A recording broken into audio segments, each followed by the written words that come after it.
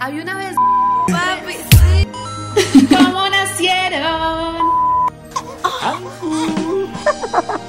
Y así nacieron. Distimia Agorafóbica. Cuando cuatro muchachos se quieren mucho, Pues es que culiar fortalece la amistad. forman una banda. Esta es la historia de un grupo de manes aburridos en internet con un sueño en común: hacer música. Yo me llamo Chris, yo soy voz y guitarra y composición. Y él se llama Carlitos. Yo soy Carlos Bonilla, el bajista. Y está Poteo, que no está en este momento. Se llama Mateo, pero le decimos Poteo. A mí no me han preguntado ni mierda. Está Heiber, está afuera en la calle. Hola, yo soy Heiber, el baterista de Distimia. Yo soy Paisa, él es Rolo. Poteo es como Paisa y vivió en España y es de español también. Colonizador. Heiber es de Cartagena, creo. Y yo de Caldas.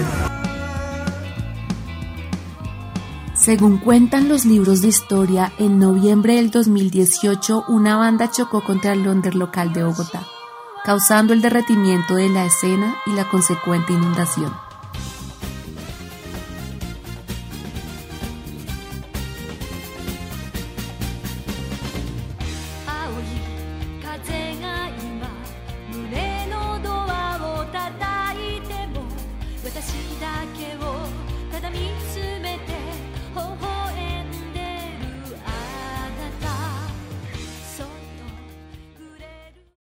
Episodio 1. El nacimiento de una banda.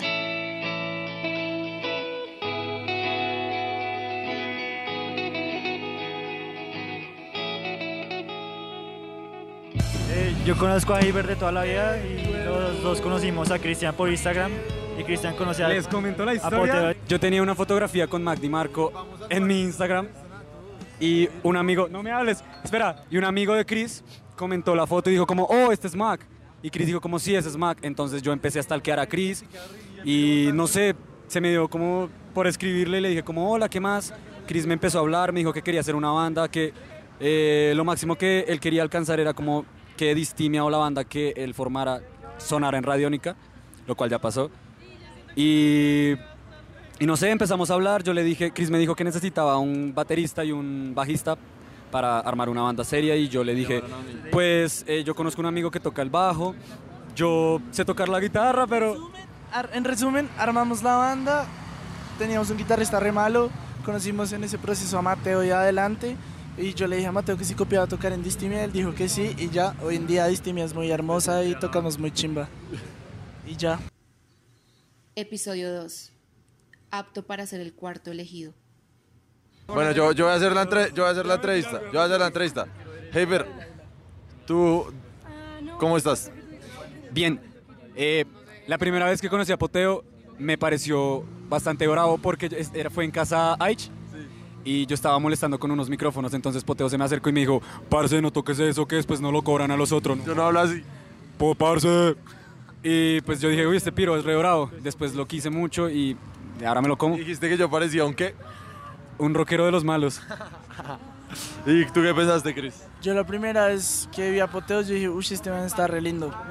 Porque en las fotos de que tenía él en WhatsApp, porque nos conocíamos por Twitter. Nos conocimos por Twitter, yo le escribí a Chris. Pero que pensaba que yo era muy pobre porque tenía Android.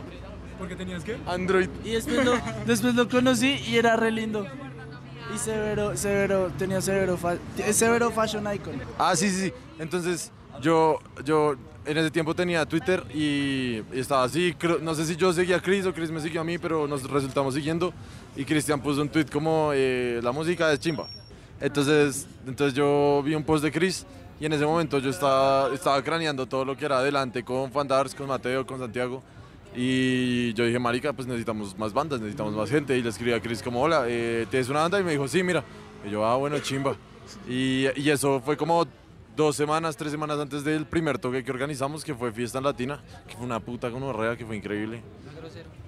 Para hacer el primer toque, reventamos demasiado. Y como una semana antes les dijimos, como, ya, marica, pues mántense. Y los más dijeron, sí, bre. Y también nos presentaron a Angelito. Y yo un día llegué y le mandé un audio a Chris y a Ángel como, marica, estamos haciendo esta mierda, se llama Adelante, va a ser más grande que todo lo que hay. Y dijeron, bueno, copeo. Y pues acá estamos más grandes que cualquier cosa que exista, güey. Episodio 3. Elegir un nombre. El juicio de la vida.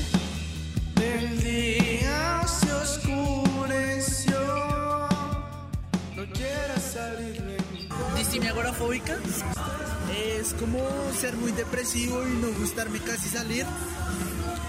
Literalmente es eso, o sea, como que ya no hay más explicaciones. Mi ansiedad, la sociedad. No, de verdad es muy denso, uno sale a la calle, uno ve mucha gente, ¿no? O sea, uno se pone a pensar y, no sé, como están en la 100 y uno ve que pasan carros y pasan carros y pasan carros y pasan carros. Y hacia el otro lado también pasan carros y pasan carros. Y uno ve la estación de Transmilenio y también está llena de gente y cada Transmilenio está más lleno. Entonces, mucha gente existe, qué mierda. Eso me da mucha ansiedad. Episodio 4. Un instante. Una mente al unísono.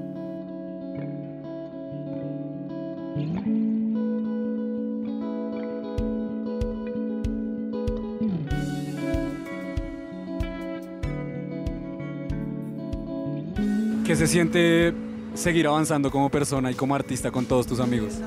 Una gonorrea, marica.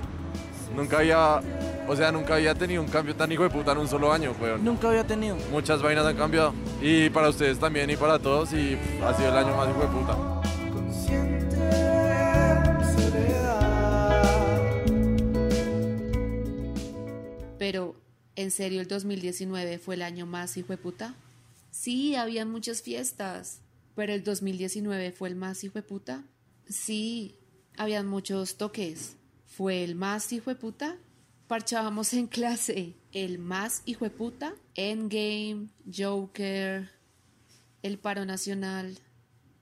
Episodio 5. Un mundo que se acaba. 2020. El año más hijueputa. Yo, Bueno, esta es la última respuesta y nos vamos. Entonces, sí, ya, marica. El gobierno es una mierda. el gobierno es una mierda.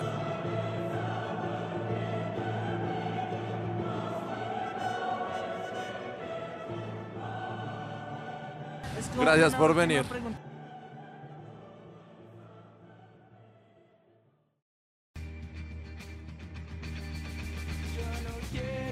El 21 de septiembre de este año 2020 sacaron su primer LP, Recaer.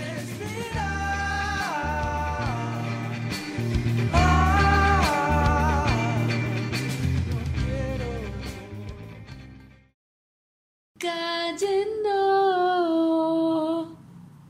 Creo que me salió un gallo todo baila. Pero arigato gozaimasu. Como Nacieron es una producción de Glitch.